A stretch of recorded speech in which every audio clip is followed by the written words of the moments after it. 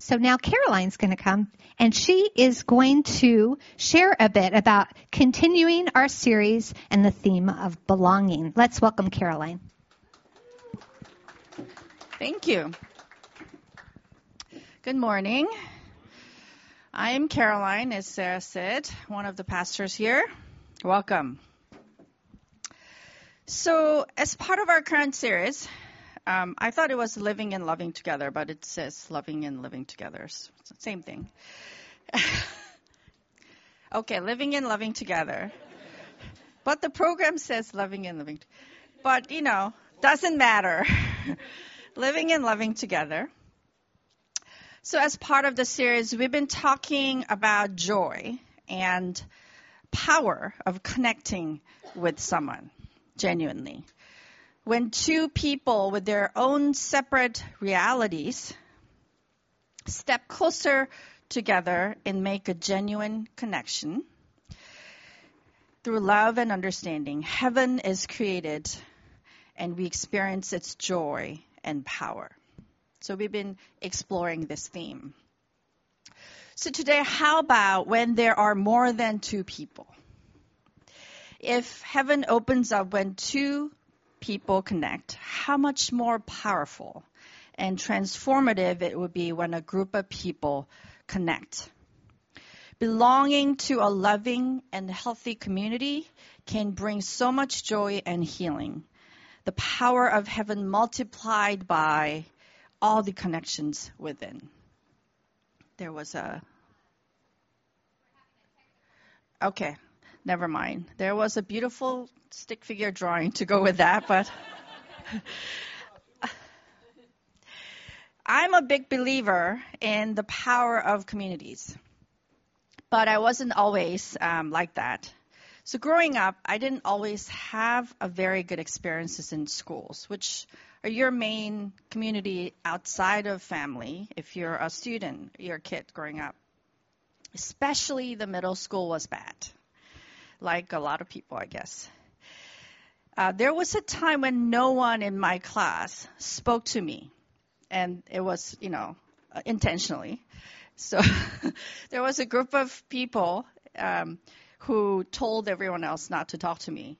So it went on for a while. I don't quite remember how long it was, but it was definitely more than a few weeks and maybe a few months. It just felt like eternity.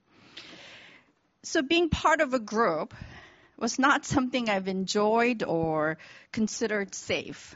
It just always seemed full of potential danger. So much so that when I first got married to Charles, who is not here today, he's a little under the weather, he was an associate pastor of a vibrant and relational community. Yeah, I don't know what I was thinking. So when I got first married to him, I demanded, I moved to a new city to live with him. I demanded not only that he move out of the house he was living with his friends and get our own place, but also that we move to a different city, 40 minutes outside of the community that they were based on. I don't think I was aware of what I was doing back then, but looking back, I think I was just freaked out by the idea of joining this group of people who were all friends with each other already. But then interestingly, it was in that very community that I began to experience grace and God's presence and the joy that is other people. After about a year and a half, we happily moved back to the city, and the story goes on from there. The thing is, having grown up in having experienced a lot of negative things about community growing up, I was not aware that being part of a loving community is something that I needed. I never missed it or craved it until I began to experience the positive side of a community. Then I started to see and appreciate my need and desire to belong to a group of people who accept and enjoy who I am. It's a little different from having individual friends. but more like you're surrounded and supported by a network of relationships. And that desire and need to belong in a community seems pretty universal in human and other creatures too. And I think that is because we're created to live in a community like that. The first stories in the Bible, from Genesis, they tell us that we are made to be part of the whole creation. The stories make it very clear that we're sustained by the whole of God's creation, and that we're called to serve and care for it. But we keep forgetting that we're part of the whole. Instead, we think that we are the whole universe. And that is what sin is. As a Franciscan priest, Richard Rohr says, sins are actually the symptoms of our illusion that we are separated. Even in thinking about faith and spirituality, we sometimes mistake it to being solitary individual pursuit. It's between me and God, we say. And I used to think that. But that is missing a big, big piece in the picture. Or perhaps missing the whole picture, even. Because yet again, it is us forgetting that we're part of the whole and that we are all connected. We're not saved alone, but through each other. We're not saved solely by our devotion to God, but by living and loving together with other people and the rest of the creation. We're saved by relearning to belong to God and the whole of God's world. And that is where God is leading us. There's a fascinating story in the Bible about this dynamic where God's people are relearning to belong. This is one of River Kids' favorites, the story of manna. The story happens right after God led the Israelites out of Egypt from slavery. They have escaped the Pharaoh and the Egyptian army, but now find themselves in the desert in the harsh element and with no food to eat. And God sends them a new kind of food. So let me read this passage from Exodus 16. And the next morning, the area around the camp was wet with dew. When the dew evaporated, a flaky substance as fine as frost blanketed the ground. The Israelites were puzzled when they saw it. What is it? They asked each other. They had no idea what it was. And Moses told them, it is the food the Lord has given you to eat. These are the Lord's instructions. Each household should gather as much as it needs. Pick up 2 quarts for each person in your tent. So the people of Israel did as they were told. Some gathered a lot, some only a little. But when they measured it out, everyone had just enough. Those who gathered a lot had nothing left over, and those who gathered only a little had enough. Each family had just what it needed. Then Moses told them, do not keep any of it until morning. But some of them didn't listen and kept some of it until morning, but by then it was full of maggots and had a terrible smell. Moses was very angry with them. After this, people gathered the food morning by morning, each family according to its need. And as the sun became hot, the flakes they had not picked up melted and disappeared. On the 6th day, they gathered twice as much as usual, 4 quarts for each person instead of 2. Then all the leaders of the community came and asked Moses for an explanation. He told them, this is what the Lord commanded. Tomorrow will be a day of complete rest, a holy Sabbath day set apart for the Lord. So bake or boil as much as you want today and set aside what is left for tomorrow. So they put some aside until morning, just as Moses had commanded. And in the morning, the leftover food was wholesome and good, without maggots or odor. Moses said, Eat this food today, for today is a Sabbath day dedicated to the Lord. There will be no food on the ground today. You may gather the food for 6 days, but the 7th day is the Sabbath. There will be no food on the ground that day. Some of the people went out anyway on the 7th day, but they found no food. The Lord asked Moses, "How long will these people refuse to obey my commands and instructions?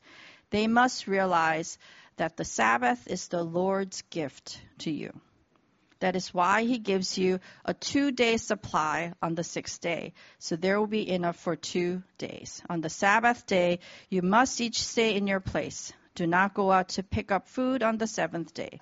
So the people did not gather any food on the 7th day. The Israelites called the food manna. It was like white like coriander seed, and it tasted like honey wafers. Sounds good, right? Sounds yummy. Manna, apparently, it sounds like, what is it? So it means, what is it? They didn't know what it was. So, interesting story. It's a story about provision, right? God is providing food for the Israelites and sustaining them in the middle of the desert. But God doesn't give them just food, but a lot of food rules to follow. Is it to test them, to see if they listen? I think there was something much bigger going on here. Have you had food rules growing up? Or if you have kids at home, do you have food rules at home? Some examples would be you eat everything on your plate. Or wait until your father sits down and eats first. There may have been some implicit rules, like you always ate together growing up, or everyone just ate whenever and wherever and rarely together. There may have been rules about snacks. Were you allowed to eat snacks only at certain times or whenever, all the time? Food rules tend to be at the center of our upbringing. And they're not just about food, right? They carry larger meanings and unspoken values that shape us. If you had to wait for father to sit down and eat first before everyone else could eat, that teaches you deference and respect for the elders, maybe, especially the male authority figures. And that gets ingrained in us. If you had to eat everything on the plate, not complaining, not wasting was probably a high value. Growing up, my family rarely ate out, always at home eating whatever that was cooked for us. And compared to that, my children are used to eating at restaurants and ordering out. We live in New York, after all. And they feel more strongly about being able to choose what they eat, which is very different from how I grew up. It shapes us, these things. Just like that, God was also using food rules to teach and shape the people. This was a crucial period in the Israelites' community life. They had just escaped from Egypt, which God calls the house of slavery. They were steeped in the culture and the system of slavery, where some people are valued more than others, and some people ruled over and exploited the others, where resources and necessities were withheld to be used as power tools. They were part of a very toxic and destructive system, and God led them out of there, not only because they were suffering, but also because that kind of system is not what God supports. Now they are thrown out into the desert, severed from the house of slavery, in a cultural vacuum. And what better opportunity to build a new culture and teach people a better way to live together. God doesn't want them to go back to the culture that he just rescued them from. God doesn't want them to still live in the slave mindset or build another system where they slave one another. God was creating a new people, and the food rules were one of the ways that he did. So what did the food rules teach? Rule number one was each household should gather as much as it needs. Everyone gets what they need with no exception. They were not required to behave a certain way, believe in certain things, or be smart, or be competent, or pull their shares, or anything. Everyone was included in this community. Everyone was to be valued and provided for. Everyone sits at the table, which is drastically different from the house of slavery where food was given only when you performed. In the house of slavery, you were only as valuable as what you produced, but not in the house of God.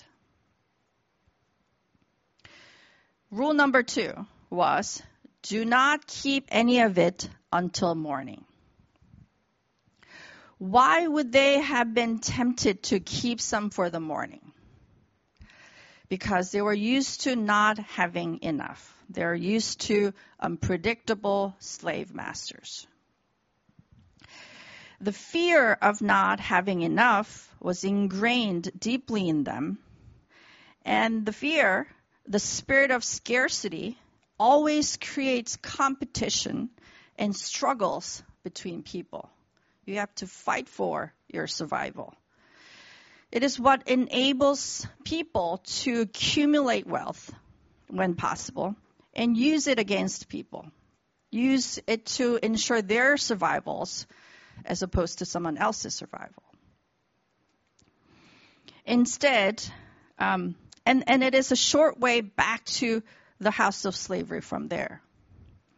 Instead, here, God was teaching people to depend on and trust in God's grace morning by morning and be free of fear and competition and jealousy so that they can connect with each other and love each other. The rule number 3 was tomorrow, every 7th day, will be a day of complete rest, a holy Sabbath day set apart for the Lord. Again, God wants people to remember that God sustains them. God's grace holds them together, not our work, not our striving or hustling. And in that space of rest God created, the people got to enjoy each other. People got to connect with each other and eat and worship together. It was the holy day where through these connections the heaven was created among them. And God says in the passage, the Sabbath is the Lord's gift for you. So these rules, these food rules together were there for a reason. They were meant to reteach people how to live together. God wasn't telling individual people to do the right thing and become good persons. God was speaking to the whole community, whole group of people, and teaching them how to treat each other and understand their own places in the society. God was teaching them that they were all connected to one another, and everyone and everything belongs. It was through this community living God was creating God's kingdom among them. As I said earlier, we're not saved alone, but through each other. And faith is not a solitary individual pursuit, but a journey with others, with a potential for so much joy and healing. So how can we get there then? How can we as individuals learn to belong, to live and love with others?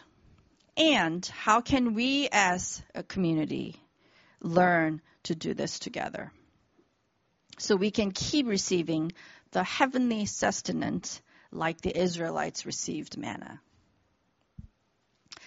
I think a lot of it is about building a healthy community together. And building a healthy community together requires all of us playing our parts in it, engaging with our hearts.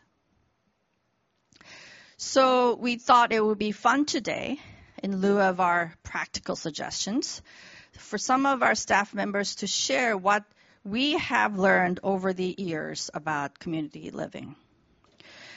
So Amelia, John, and Sarah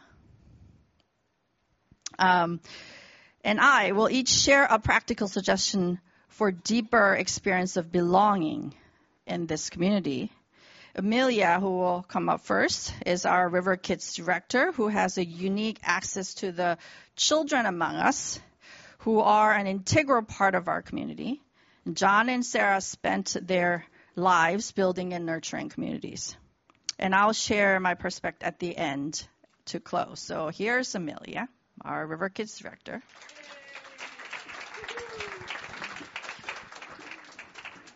Hi. So, yes, my name is Amelia, and I work for the children's program here at the River. So, when we talk about interacting with children, as adults, we often feel like we ought to teach them some things. We want to serve them in some ways. That's very natural, right? After all, we're the ones who have more of the capacity to expand their lives. Well, I just want to share a little story. Some time ago, I had a really rough week. That week, particularly, I felt lonely and disconnected. And then comes Sunday, and I did not expect Sunday to come to give me any consolation at all, because it's usually a very busy day for us. So when I moved from one classroom to another classroom, I felt someone tugging my arm, and I turned around, and it was this little boy, and he said, "Could you please stay with me today?" And I looked at him, and I said, "Yeah, sure." Just so you know, this kid is one of those children who sometimes can have this allergic reaction to staying in one spot for over 5 seconds. So if me staying with him for a few more minutes can help him settle, I would gladly do that. And as I was sitting there with him, I realized that, wow, that was one of the sweetest things I've heard all week. And it comforted me, and it made me feel like I belong, even though for a very short moment. So in my experience, connecting with people who are in the same life stages is easy, right? It sometimes feels even effortless and immediately gratifying. We can share each other's life. However, connecting with someone who is in different life stages, in this case, maybe people who are younger, the youngest among us, can give us a fuller sense of belonging. And I'm constantly amazed by their curiosity and their realness and their honesty and their zest for life. So, for a practical suggestion today, I would encourage us to connect with people who are from different life stages. And while I'm here today, I have just the right opportunity to offer you. So, the River Kids and Youth have included this insert in your Sunday program. We are looking for someone who may enjoy helping or spending time with us just for a few times in the next 5 weeks. 5 months, sorry. 5 months, that's right. We will run background check, but no prior experience is needed. In fact, you might come away gaining something new. So if this opportunity speaks to you, please mark your connection card or email me. And all the information is here. Thank you.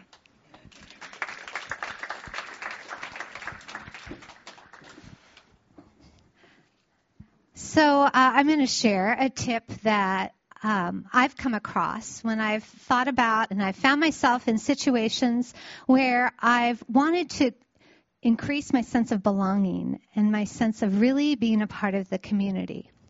And when I want to do this, I try this mentality shift. And I think I'm here not just to get something, but to be a part of something. So I do that on Sundays. I do that in my apartment building. I do that in my neighborhood. And here's what it would look like, and here's what it looks like here on a Sunday. Or something you could try. Wear a name tag. Name tags are cheesy and laughable, but they indicate a desire to be known and to interact. If you're wearing a name tag, you're indicating to someone, I would be open to meeting you and talking to you.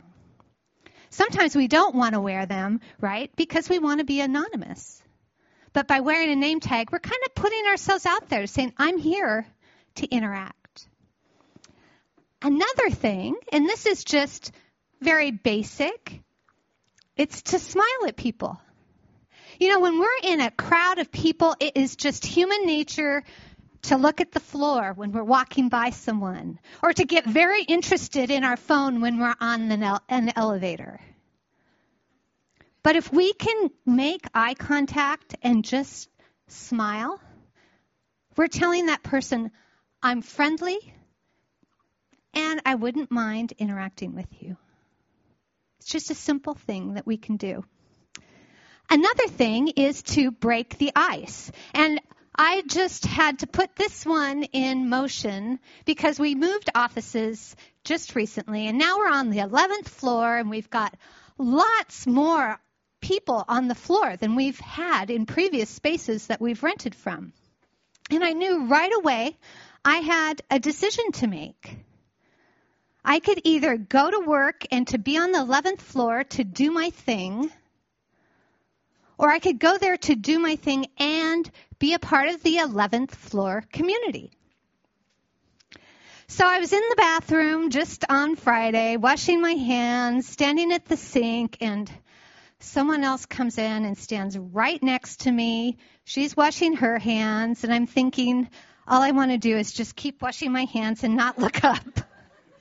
And I thought, but I want a sense of belonging. I want a community on the 11th floor. So I looked up and caught her eyes in the mirror, and I felt so stupid. I said, hi. And she looked at me and she said, you know, I've been thinking, I really like your glasses. Where did you get them? And we had this lovely conversation.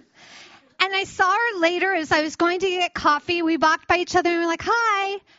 And it totally changed everything by breaking the ice. It helps us break out of ourselves and into community.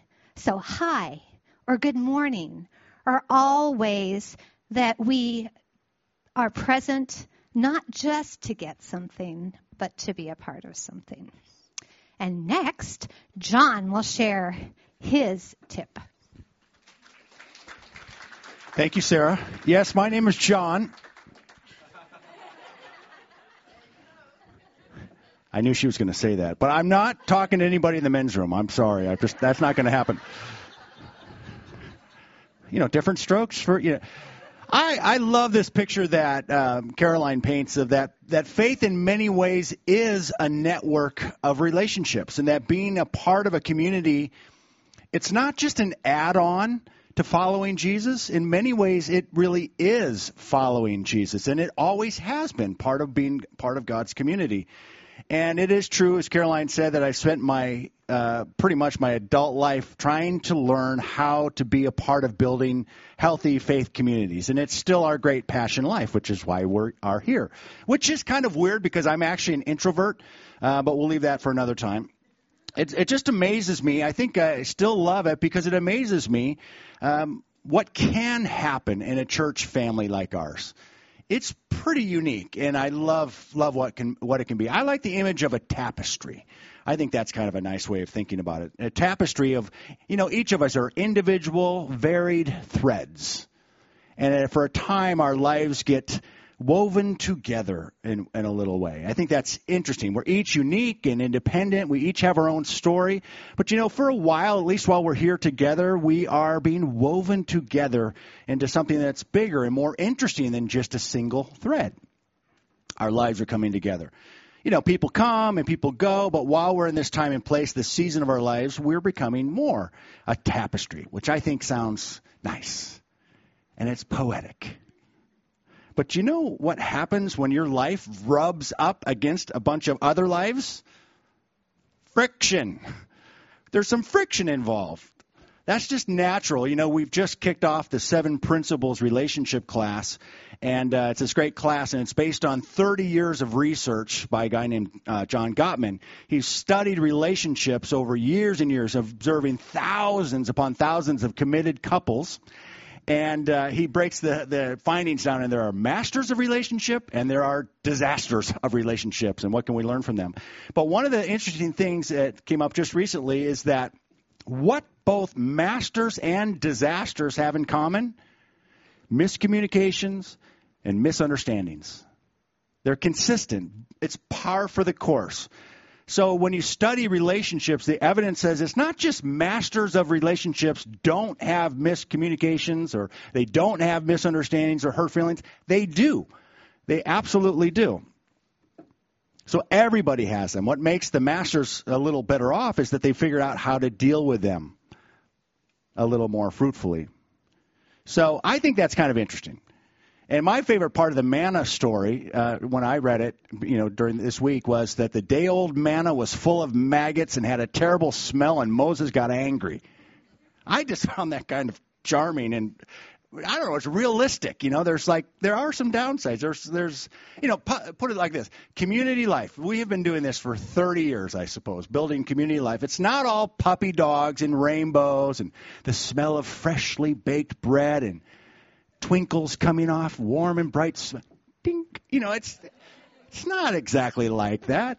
It's not always easy to be a part of a community or in a committed relationship. Sometimes it's uncomfortable in one way or another. And I found over the years that it's helpful to have realistic expectations. Most of the times around here, I think the interactions are very lovely and encouraging and uplifting and soul expanding. I think we all believe that. But once in a while, there's maggots and smelly moments. There's these weird little things that happen. But remember what this research tells us, that misunderstandings and miscommunications and hurt feelings actually are par for the course in any relationship, even the most committed relationships. And of course, really, those are just there. Those are opportunities to grow closer if we make that choice. So my simple practical suggestion is this: don't freak out at friction. It's part of the deal.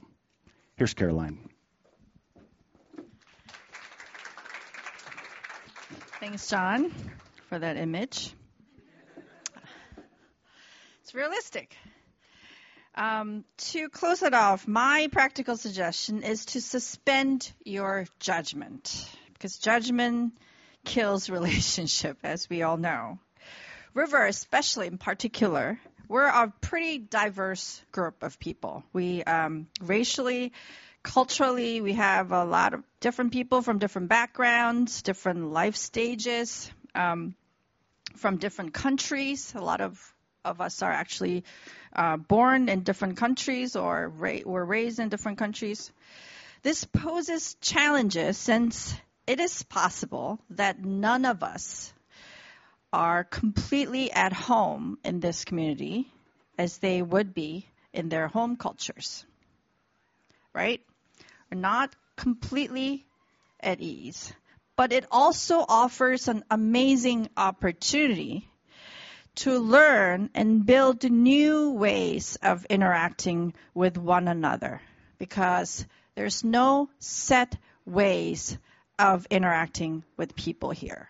If I were to go to a Korean church or Korean community or travel back to Korea, which is where I grew up, there are certain ways of interacting with people that everyone takes for granted. And if you don't fit in that culture perfectly for whatever reason, then it will forever rub against you, and it will be very difficult to figure out a new way to new dynamics to set in relationships.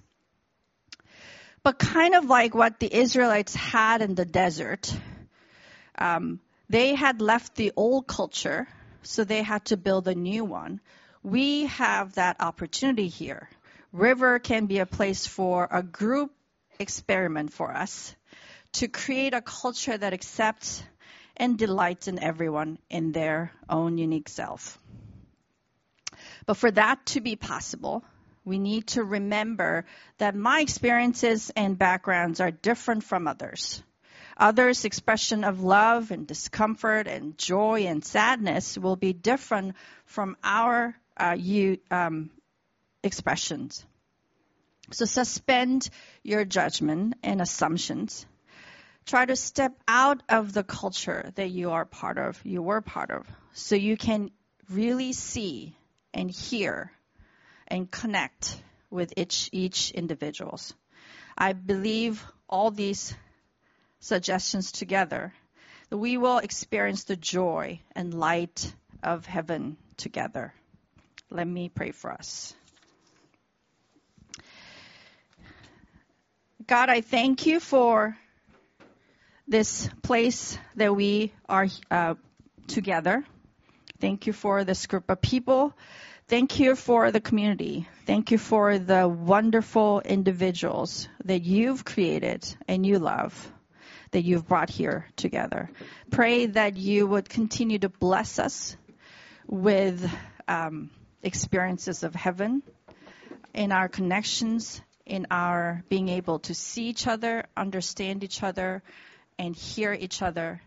And I pray that it will just be a fun experience, that you would press us into a real experience of engaging with others, that we would receive the heavenly food from it, and we would receive healing, and we would receive growth as we journey together as a community.